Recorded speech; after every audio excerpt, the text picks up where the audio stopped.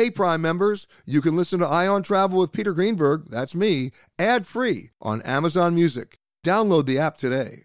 This spring, if you'd rather spend time enjoying your lawn instead of trying to keep it alive, there's good news. True Green is the easiest and most affordable way to get a beautiful lawn. All you have to do is water and mow, and they'll do the rest. Weed control, fertilization, aeration, and even some things you might not even think of. They'll do all of it, while you can do literally anything else. With True Green, you can have your lawn looking as good as a putting green. That's not hyperbole. True Green is the official lawn care treatment provider of the PGA Tour. True Green offers a satisfaction guarantee, and they have a verified best price promise, which guarantees you the lowest price with no compromise on quality. You do you. Let True Green do your lawn care. Visit truegreen.com to get the best lawn at the best price with the best people guaranteed. This episode is brought in part to you by Audible, your go-to destination for thrilling audio entertainment. Whether you're looking for a hair-raising experience to enjoy while you're on the move or eager to dive into sinister and shocking tales, Audible has an exclusive collection of thrillers from best-selling authors that will keep you on the edge of your seat. Like James Patterson's first audio-only thriller, The Coldest Case. Experience stories like never before, where every chilling detail is brought to life by captivating sound design. Plus, as an Audible member, choose one title a month to make yours forever. And now, new members can try Audible free for 30 days. Just visit audible.com/WonderyPod or text WonderyPod to 500-500. That's audible.com/WonderyPod or text WonderyPod to 500-500. This episode of Travel Today with Peter Greenberg is brought to you by Audible.com, a leading provider of spoken audio information and entertainment. Listen to audiobooks whenever and wherever you want. Sign up today at www.audiblepodcast.com/travel today to get a free audiobook and 30-day trial.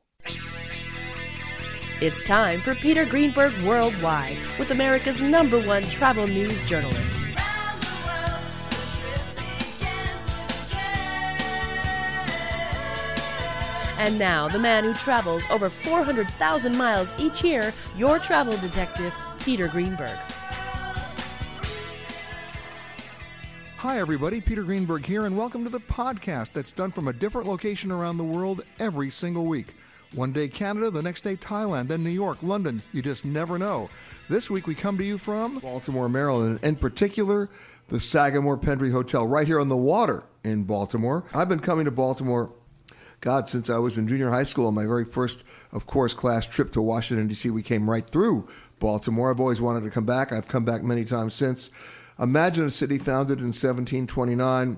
It claims to be the largest independent city in the U.S., but what's amazing is the renaissance they've had in the rebuilding areas of the harbor all around the city and maintaining the history as well and preserving the architecture. But I'm honored to be joined right now by the 50th mayor of the city of Baltimore and the third consecutive woman mayor in this city. How about that? Catherine Smart Pugh. city. How are you, Madam Mayor? I'm great. Absolutely great. Yeah, you excited to be here? I'm very excited to be here, especially with you, knowing all the great news that you spread around the world. Oh, now don't you suck up to me. I like doing that. So that when you leave here, you leave with this great impression of this great city. But I've always had a great impression of this city. Awesome. Because I first discovered Baltimore, I'll tell you, I was in junior high school, and of course we took our class trip to Washington, D.C. Wow. But we did too. It was mandatory, right? Everybody.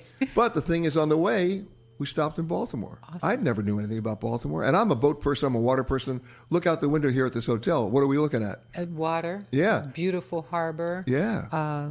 Beautiful boats, ships coming in, and surrounded by great hotels and retail space, wonderful restaurants. You're starting to see a renaissance here. Oh, absolutely. In fact, it's probably started some time ago, but what has happened is that our transformation has spilled over to the other part of the city.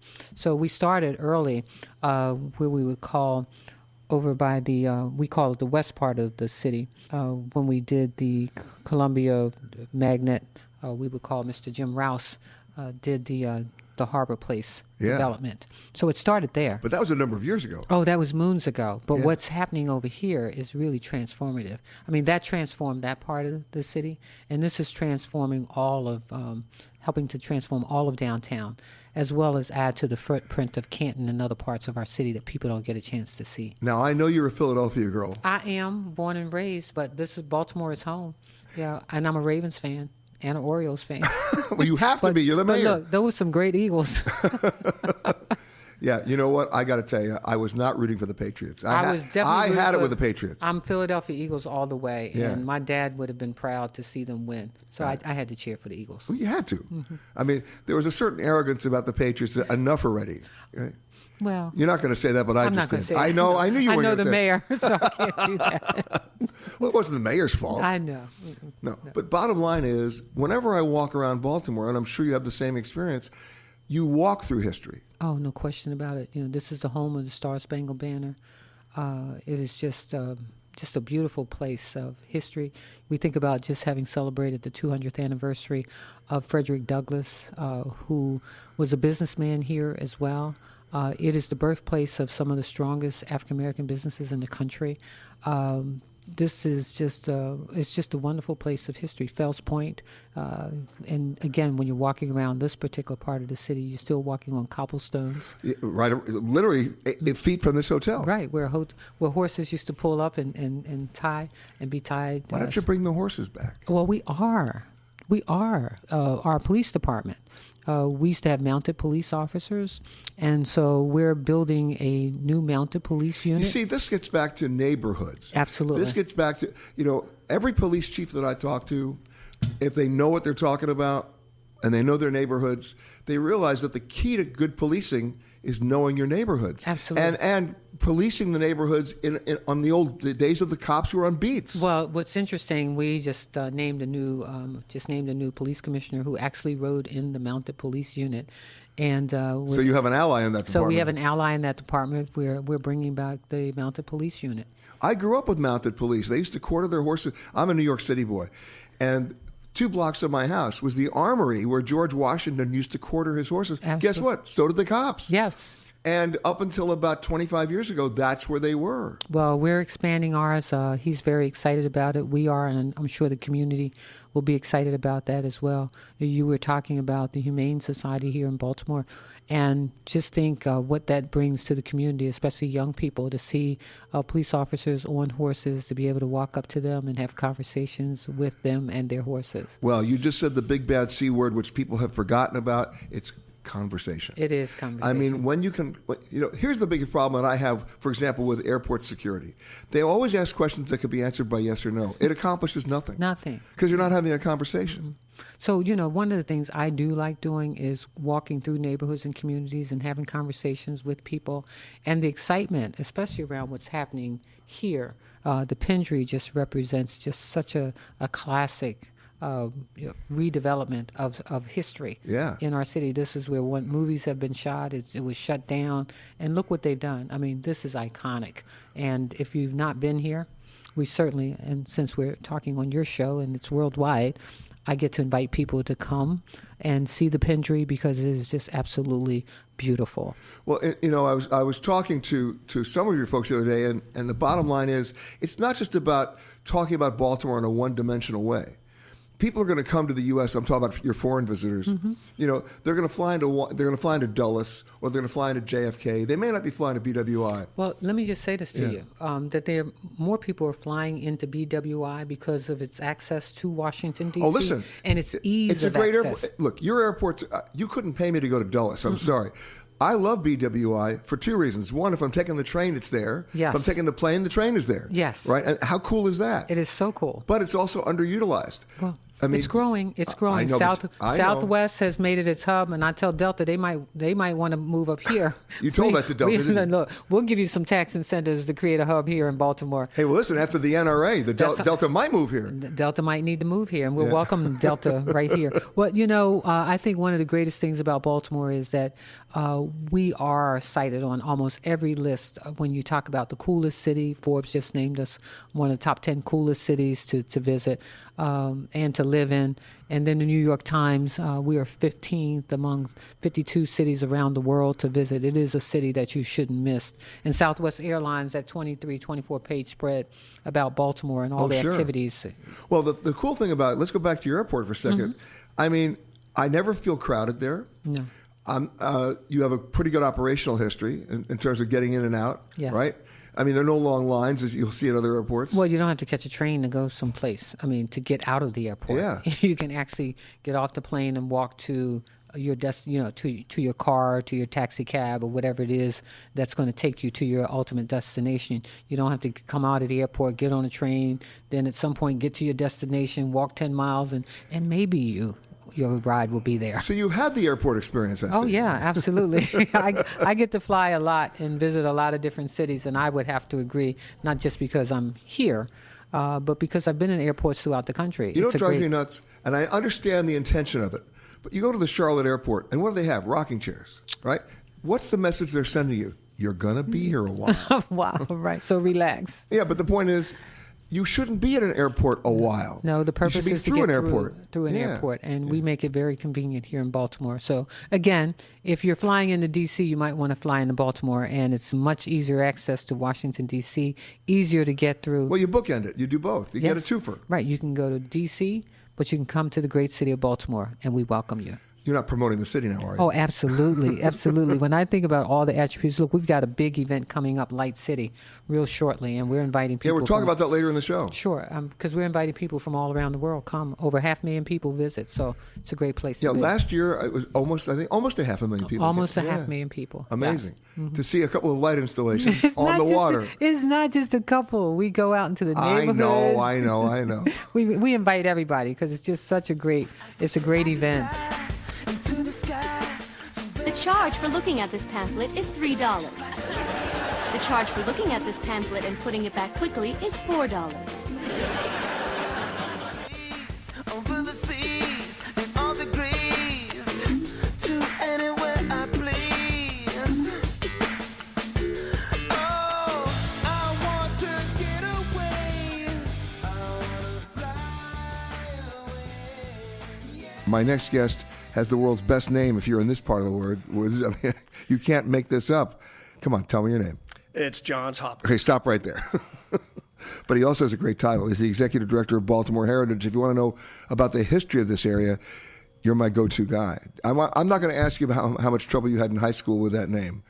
It's an eyebrow raiser. Pretty much every day is an eyebrow raiser. I know, but you're here. I wouldn't be anywhere else. You know, the thing about Baltimore that I love is that everywhere I walk, I mean, you don't have to look far to find history. That's one of the greatest parts about this city is our neighborhoods and our history is everywhere. We can touch it in every street corner.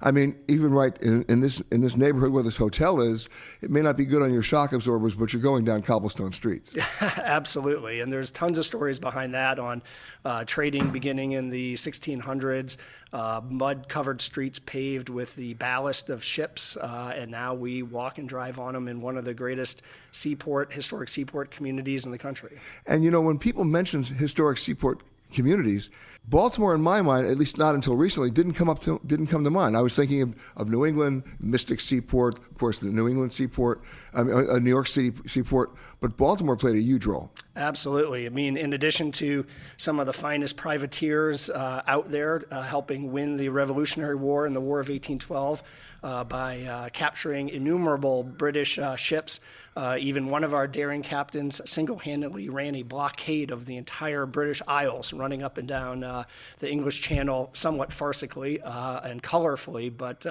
but full of Baltimore pride all along, to immigration, along with Ellis Island. See, everyone thinks Ellis Island, right. but it was here as well. Hundreds of thousands of immigrants came into Baltimore's Locust Point, right across the water from where we are now, and thankfully, a lot of them stayed, and our city is very much a city of immigrants. And a city of generations. Absolutely, absolutely. Many, many, many people here are 3rd, 4th, 5th, 6th, 7th, 8th, 9th, 10th generation. I mean, when you came here, obviously you had to absorb all the history as well to be able to put it in perspective. It's all about context. But bottom line is, when people come to visit you now, what do you show them that blows their mind that they had no idea actually was here? There are a number of things that I like to show my out-of-town visitors. One of the stories that I think is a surprise is in our Mount Vernon neighborhood and the beginning. But this is different than Mount Vernon. Mount Vernon, Virginia, Right. Correct. Although it's the same George Washington. We've got the nation's first monument to George, to our president and our general. But a story that doesn't get told as much is the founding of American philanthropy, the idea that you can go from rags to riches, and only in America, a guy named George Peabody went from a poor young boy in Massachusetts, made a fortune selling hardware in Baltimore in the early 1800s, and decided that only in America, only in Baltimore, could he have gotten that opportunity. And he gave $1 million, a little over $1 million. Back then, which was huge. Which was enormous. It was sort of the Bill Gates and Warren Buffett magnitude back then. To found the Peabody Institute to help other people better themselves. Importantly, he convinced his younger colleagues, Enoch Pratt and Johns Hopkins, to do the same. Enoch What was Pratt, that name I heard? Enoch, yeah. No, the other name. The other name. Well, that would be the name that I share. The other famous Johns Hopkins, Yeah. right? No, the famous one, of course, founded the hospital and university and medical school. Enoch Pratt founded the first free lending library in the country. So this idea of rags to riches and an obligation to give back that later generations like Andrew Carnegie, the founding of libraries all over the country, all came from Baltimore, and really this cauldron of opportunity that we had. And I think the legacy is still there for that. You know, when I was growing up and playing games like Monopoly, I came across this name. It was a piece on the board. And then I was going through the original maps of the transcontinental airlines, and they followed the railroads. Literally, they had plane spotters. When Charles Lindbergh flew the first transcontinental flight on TAT, the predecessor to TWA, the actual map they flew was the rail line, and they had people on the rail line spotting the plane, and that was the B&O. That was the Baltimore and Ohio Railroad, right? The first starting point and the first mile of track of American railroading is still here. Wonderful museum, an enormous roundhouse, antique trains, and you can get on a train and travel the first mile of railroad track in America. Which, by the way, probably beats Amtrak. You can actually travel a mile. You can go the mile and you can come back, and it all works. It's amazing. But people forget, you know, we think, Dwight Eisenhower said that the interstates built America. No, the trains built America. Absolutely. That was our first real forays into the West, being Pennsylvania and Ohio at that time, but absolutely. How far west did the B&O go? Well, it was the Baltimore and Ohio. Its terminus was Cincinnati, and a lot of the folks, the immigrants who came through Locust Point here, got on the B&O Railroad and went to places like St. Louis and Milwaukee and Cincinnati, and their immigrant histories have a portal through Baltimore City. It all came through Baltimore. Absolutely. Toto, I have a feeling we're not in Kansas anymore.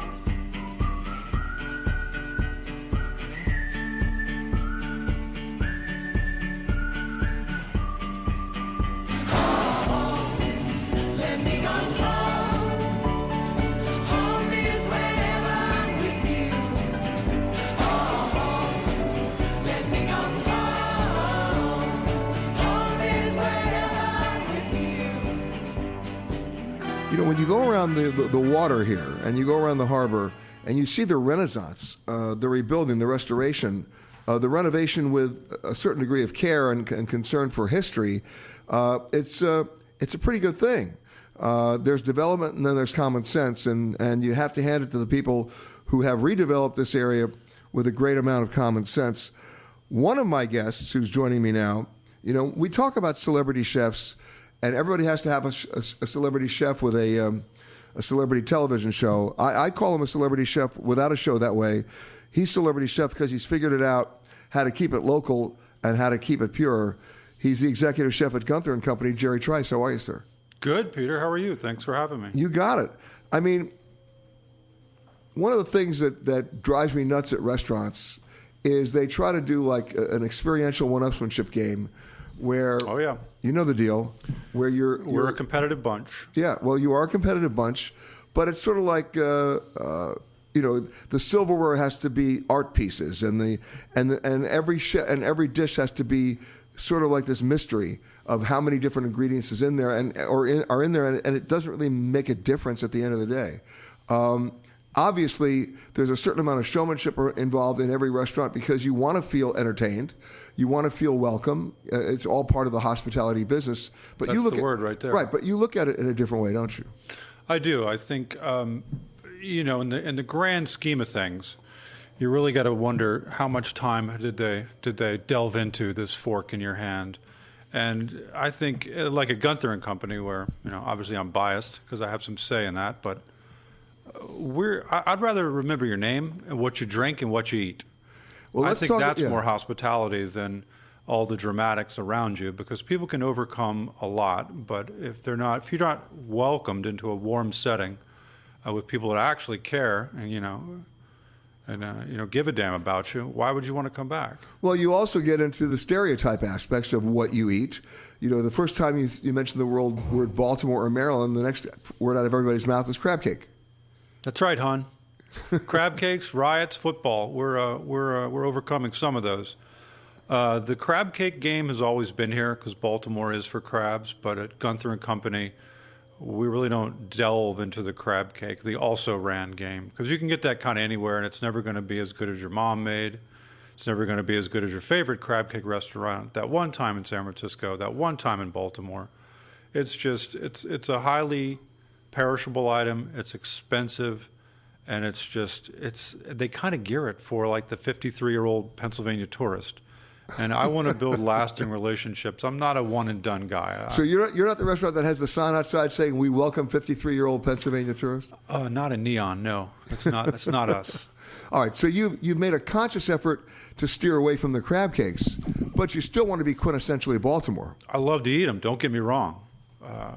We are quintessential Baltimore because, well, my wife is from Baltimore.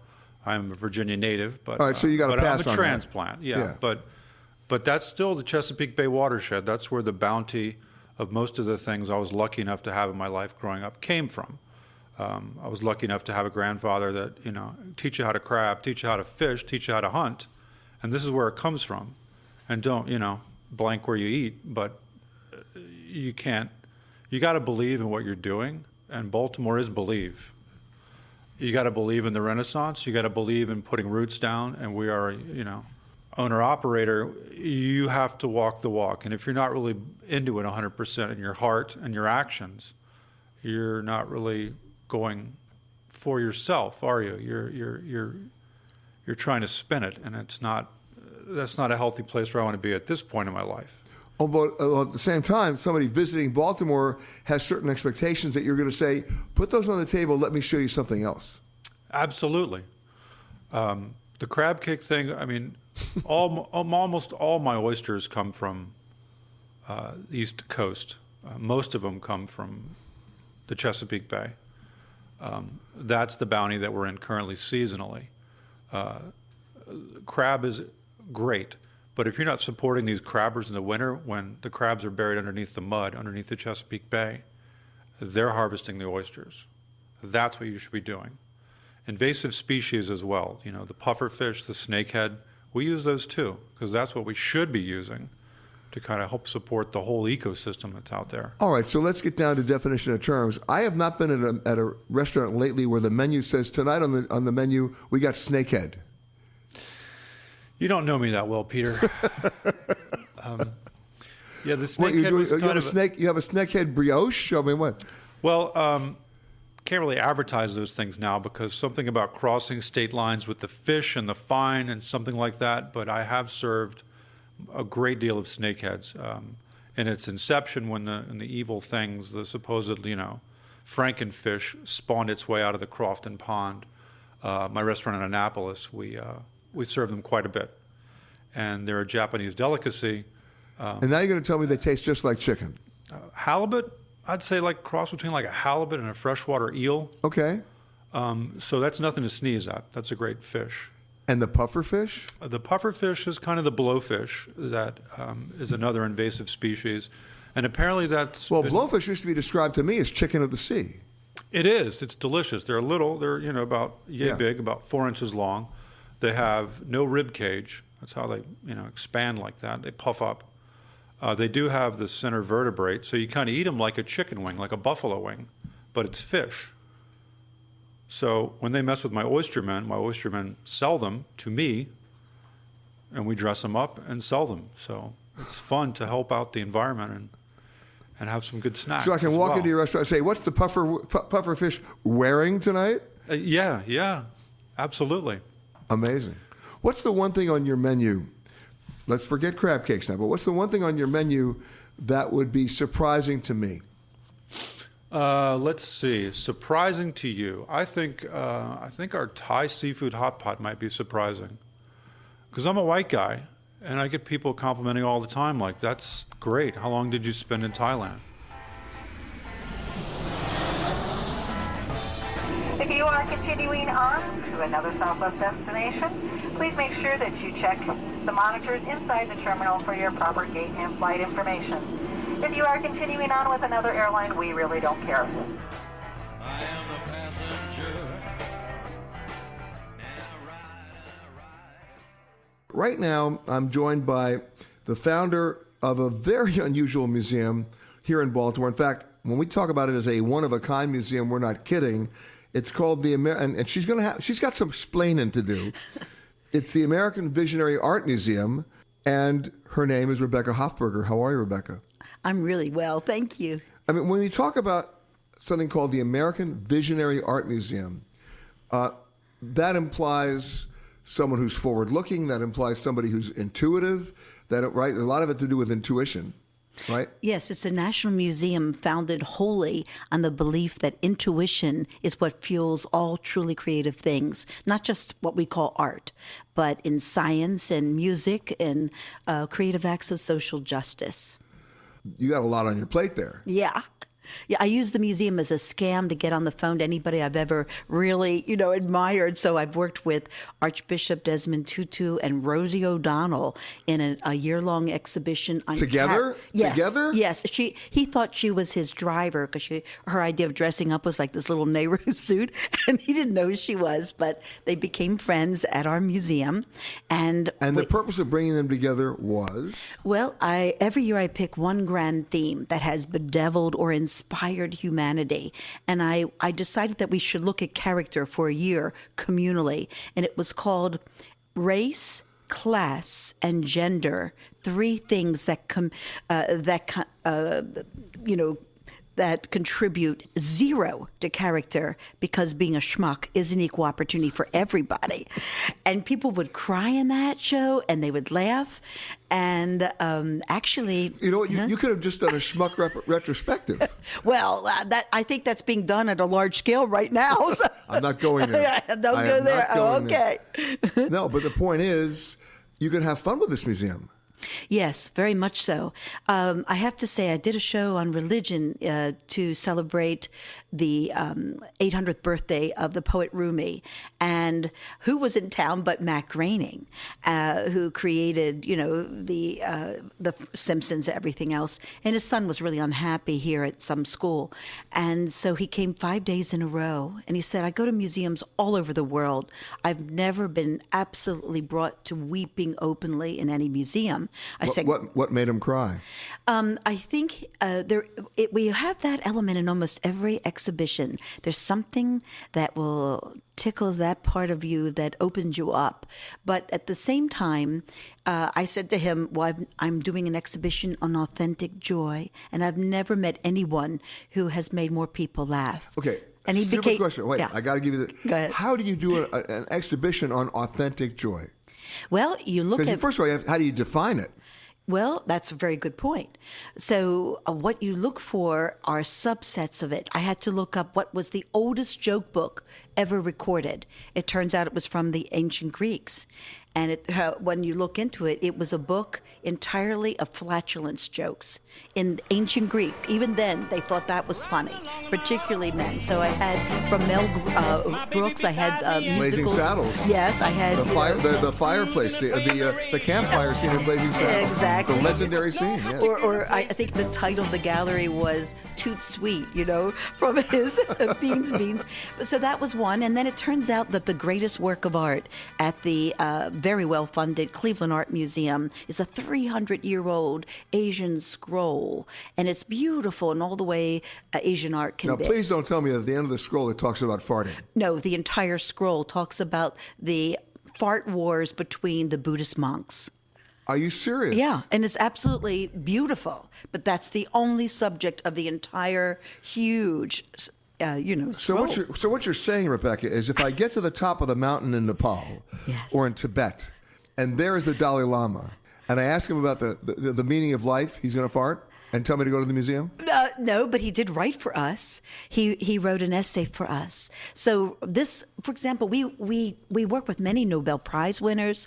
We work with people who are kind of hidden saints who do an awful lot of good with very little fanfare. Well, all kidding aside, and all fart jokes aside, yes. I mean, this is a museum. If your mission is successful, it's to open my eyes in a completely different direction. Correct. I'll tell you one thing. Right now, our Great Mystery Show is up, and I look at sub-mysteries. And one of them is the mystery of the human heart. And I read scientific journals all the time because for me, that's such cutting-edge, fresh thought, It inspires me a lot. So I found out that researchers in Australia discovered that our human hearts have taste bud receptors in them, not for sweetness or saltiness, only for bitterness. And it turns out when we're That explains a lot of my friends. Yeah. Well, it explains why broken heart syndrome, when people would die of a broken heart. Yeah, but they would do autopsies and there would be no blockage to the heart. Would you please explain to me the Edgar Allan Poe connection? Yes. Baltimore has always been a cauldron of kind of intense creativity.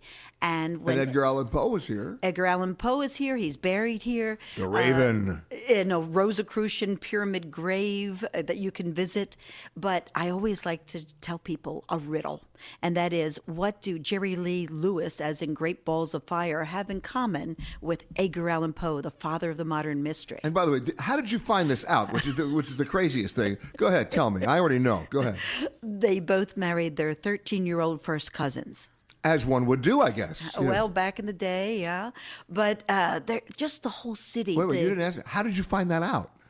Well, I was a lifelong member of the Edgar Allan Poe Society. And when I saw it, I knew that they both had that in common. So I put it together. Oh, my God. Yeah. All right. But there are other connections here. Yes. The Ouija board was patented here by two warring brothers. And one of them wanted to run for city council, and you couldn't be Jewish at the time. And so he stopped that, and that part of the family became Episcopalian, and the other stayed observant. But the Ouija board was here. Okay, wait. When was the last time you saw one or even used one? A Ouija board. Oh, we have it in our current show, The Great Mystery Show, right now. Are you kidding? They always have it like during times of flux. People want to know if their child on the other side of the world. No, time of insecurity. Yeah. Oh, you know what? We need it right now. Yeah, well, yeah. But Baltimore, like the first shots of the Civil War, did anybody tell you this? Is like almost a stone's throw from this hotel. They were Southern sympathizers who shot at Northern troops coming through on Pratt Street. But there's so much richness here, like the Great Blacks and Wax. What? Great Blacks and Wax is the most unbelievable. I know it. Yeah. So I'm very proud of that. We have a world-class symphony that should be number one best paid. It's number 14 on the 14 orchestras in this country. And I'm telling you, Marin Alsop is a genius. So our movie history, you love John Waters. My gosh, we have a 10-foot statue of Divine at the American Visionary Art Museum. And you have a 10-foot statue? Yes, of Glenn Milstead, a.k.a. Divine. You can genuflect there. And there's such a rich thing, Diner. I bet you're a Diner fan, are you not, Barry Levinson? Well, Barry Levinson's a Baltimore guy. Absolutely. So I'm saying it's a city of creative one-offs. And if that's in your DNA, this is a great place to come and live. There's so much here. In the words of Jim Rouse and our third building, did you know the actor Ed Norton is his grandson? Yeah. Okay. So the developer of the Inner Harbor, Jim Rouse of blessed memory, we have the Jim Rouse Visionary Center. And he said the best thing about cities. He said cities were meant to be gardens in which to grow beautiful people. And if they're not doing that, they're not doing their job. All right, so I'm asking other guests this question too, but I'm going to ask you this. Okay. The derivation of Charm City. Oh, we've gone through so many things. I'm telling you, Peter, we've gone through City That Reads, and everybody said, oh, no, they'll say City That Bleeds. But the Charm City was really under our mayor, Schaefer, at the time, who was quite a character, who was kind of a charmer, would dress up with a duck and, an old-fashioned bathing suit and jump in the harbor to promote it, shameless, in a good way. And, there is that idea of that it's full of charm. It was also called the City of Monuments for years because we have such an incredible array of statuary. See, I thought the rumor that I saw about Charm City had to do with a bracelet. Oh, you know more. See, you have to. See? You're the prophet from out of town. I'm just Who knew? I make it up as I go along. No, Oh, no, but somebody actually told me that. What about Baltimore would be a liken to a charm city? Well, no, it came from bracelet? a bracelet, a charm bracelet. Yeah. Really? Yeah. Huh. I didn't know that. See? I'm sorry. You were too busy with the Ouija board. Yeah, I was. And with Madame Murray O'Hare, who knew? Yeah. The original atheist. Yeah, the one who took prayer out of school, she did it from here. Right here. Yeah. But also the Quaker movement was so strong here.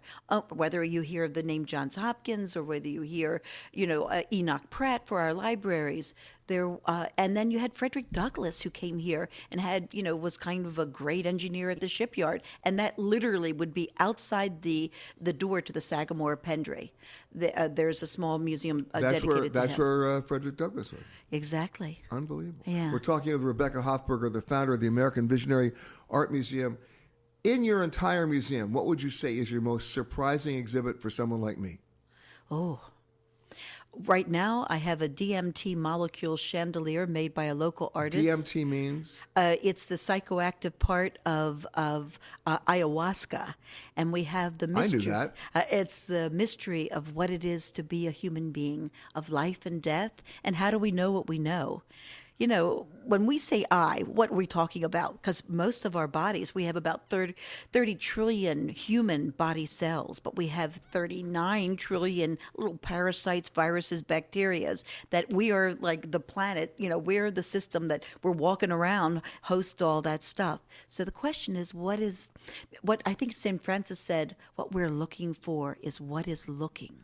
And you're a good looker. I know that you go around the world feasting. You've got the best scam going of anyone I know. You go to cities, they open up everything for you, Peter. You're one genius to have figured this out. Listen, I'm still trying to get over Jerry Lee Lewis and Edgar Allan Poe. What are you talking about? Hello and welcome to Alaska Flight 438. We'd like to tell you now about some important safety features of this aircraft. The most important safety feature we have aboard this plane is the flight attendants. Please look at one now.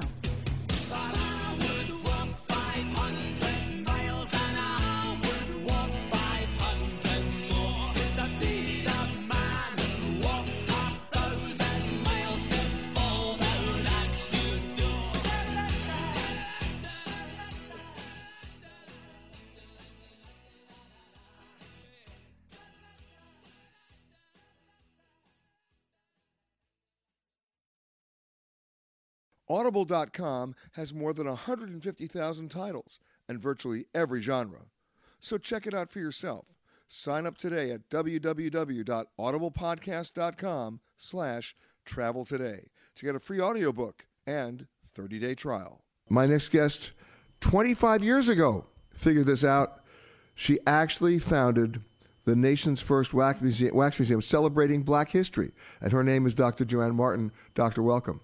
Thank you very much. And it's right here in Baltimore. Yes, it is. Now, when I say I didn't know this, until we did our research, I didn't know that even such a museum existed. This is news to me.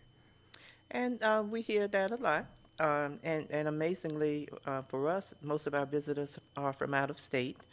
And they do return visits. We've been in a number of publications and news media. So our name is out there, but not far and wide enough.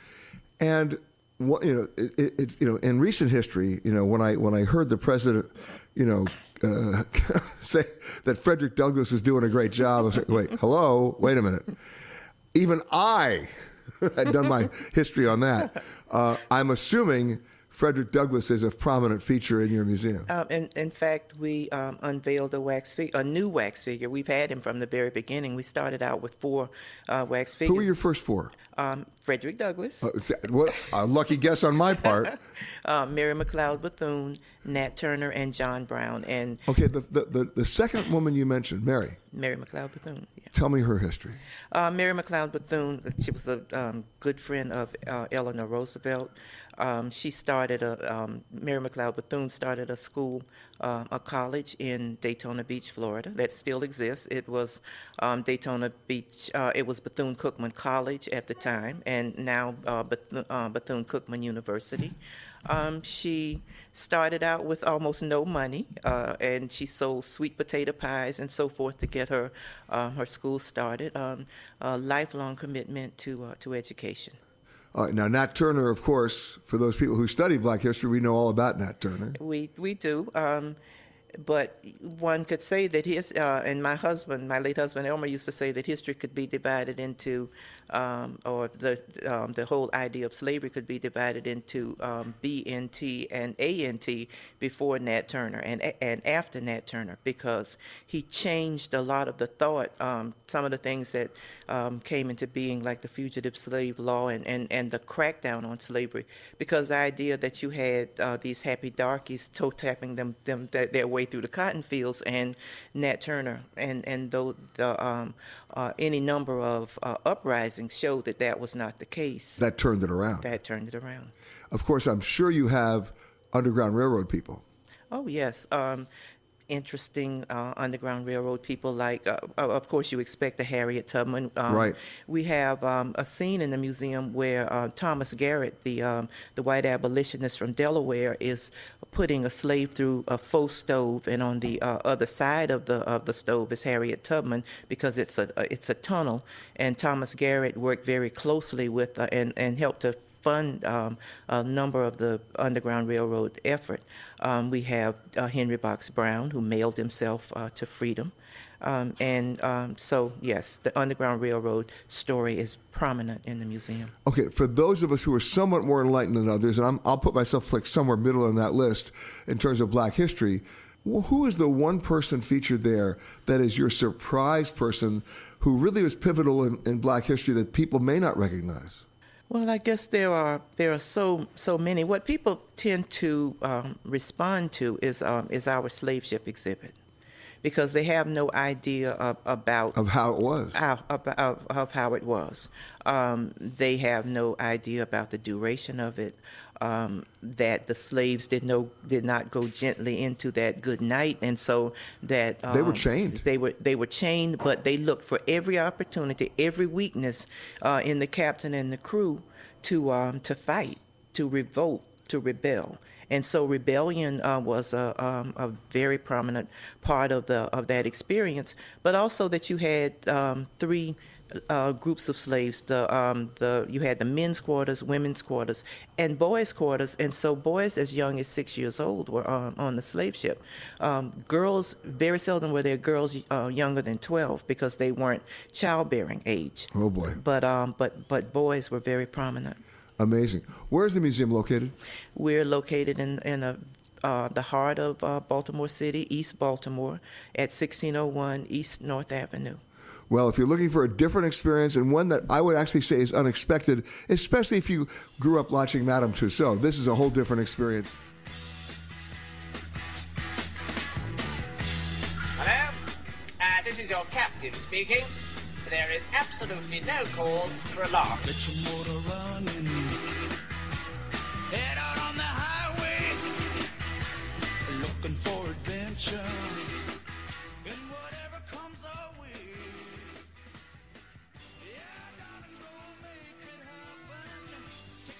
When you walk into this hotel, I mean, I remember, the old harbor. I remember a lot of things that weren't done. This is an amazing piece of architecture, even if it wasn't a hotel. And if you go back in history and you find out what it did, that proves the point. But my next guest, has seen the change happen. He's the general manager here, David Hoffman. How are you, sir? Good morning, Peter. Great to have you. Yeah, I mean, quite a transformation. An amazing transformation, what they did with this property. Built in 1914, this pier, and to have the vision to really transform it into this amazing hotel is really spectacular. I mean, it was built in 1914 as what? Well, it was built initially as you heard earlier, Locust Point was a great port for immigration, and people would come through this building to get into the United States, and then it really became a community center. I saw a very old guy down there with stamps on pass. Yeah. No. Okay, fine, no. Exactly. Yeah. He's still there. He's our doorman now.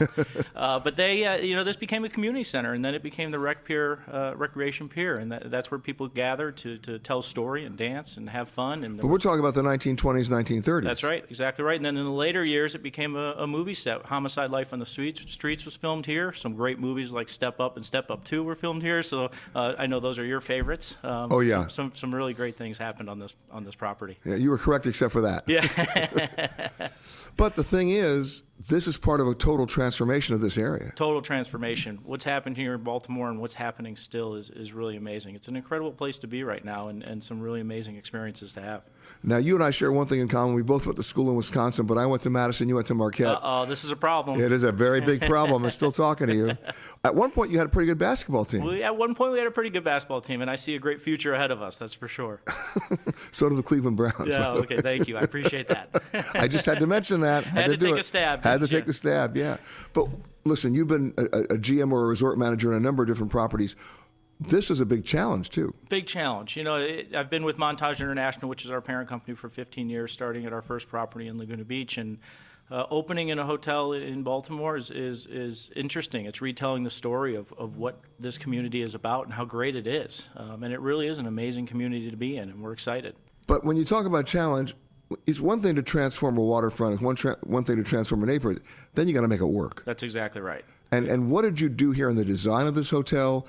When you had a building that was basically protected, it was historic. You had to work with the footprint you were given. So what did you do differently that you were able to do to make a bigger difference? Well, I think it started with the construction phase of this property. I mean, we had to do almost 500 pylons into the water just to structure it. And one of the neat things about doing that is we came across 3 cannons underwater that date back to the 1700s, and we pulled those up, and they're now located within the property. But the simple structure and the historic and design of art of this hotel, and combining those 3 was really a challenge. And, of course, this is a particular interest of mine. You have a whiskey bar. We have a whiskey bar, and one of those cannons is buried in the floor of that whiskey bar, and it's now called the Cannon Room. And with enough whiskey, you can actually fire the cannon. There is no question about it. We can fire those cannons with the whiskey in there. A lot of Sagamore rye is served through that room. Explain, it's interesting. People talk about whiskey. There's been, essentially a revolution in terms of the American product, but almost immediately rye itself. Exactly. Sagamore, the rye whiskey industry is taking off right now, and we're trying to bring that back to what was such an important part of this community ages ago. And the Sagamore rye whiskey, which we distill right here locally across the harbor, has had a great impact and has really taken off within the community. So, but what you're telling me is you can source it. I can source it. That's exactly right. You have an unending supply. Yeah, unending. Whatever you need, we can get. But that's one of the great relationships we have and some of the great things we do with this property. Now, obviously, everybody wants a room with a view, but you've got a room with a view. You got a hotel with a view. How did you manage light? How did you manage design to be able to do that within the square footage that you had? Well, that's a great question, because the square footage was always a challenge. And one of the nice things we talk about is we're not on the water. A lot of hotels can say they're on the water. We're actually over the water, which is really a great aspect of this property. What's interesting is you talk about the water views. People are really enjoying our courtyard views, which have the view of the steel beams, original beams from 1914. And if I can paint the picture here, we're talking high ceilings. Absolutely. Yeah, our ballroom and we're talking steel you couldn't find today, give or take anybody else's government terrace. They don't make that kind of steel anymore. The steel you couldn't find, and the crown moldings in our ballroom, the height of our ceilings, 45-foot ceilings in our ballrooms, and bringing so back someone those, can literally swing from the chandelier. Absolutely. Let's just admit it. I hate to tell you, it's happened already a few times. Has it really? Yeah, it's been a lot of fun. There's some amazing parties that happen up there. So basically, you can market this hotel as having a reinforced chandelier? That's exactly right. You're very true in saying that. We've had some amazing experiences up in that ballroom, I got to tell you. I read those police reports. Yeah, exactly. But bottom line is you could work with a very strong structure. A very strong structure, and that's what's so special about this property is bringing it back to its original state and keeping those structures in place, which was so important to us. Plus, you had to basically perform to the building codes of a historical building. That's exactly right, and that's why you'll see the original floors in our Sagamore ballroom. These are the original floors from 1914. You can hear them creak as you walk across them, which just brings back that history. But those planks are thick. Those planks are thick.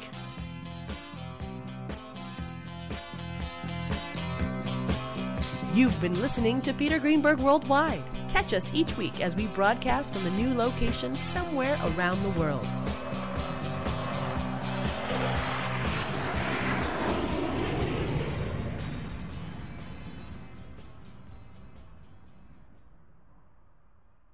If you like Ion Travel with Peter Greenberg, you can listen early and ad-free right now by joining Wondery Plus in the Wondery app or on Apple Podcasts.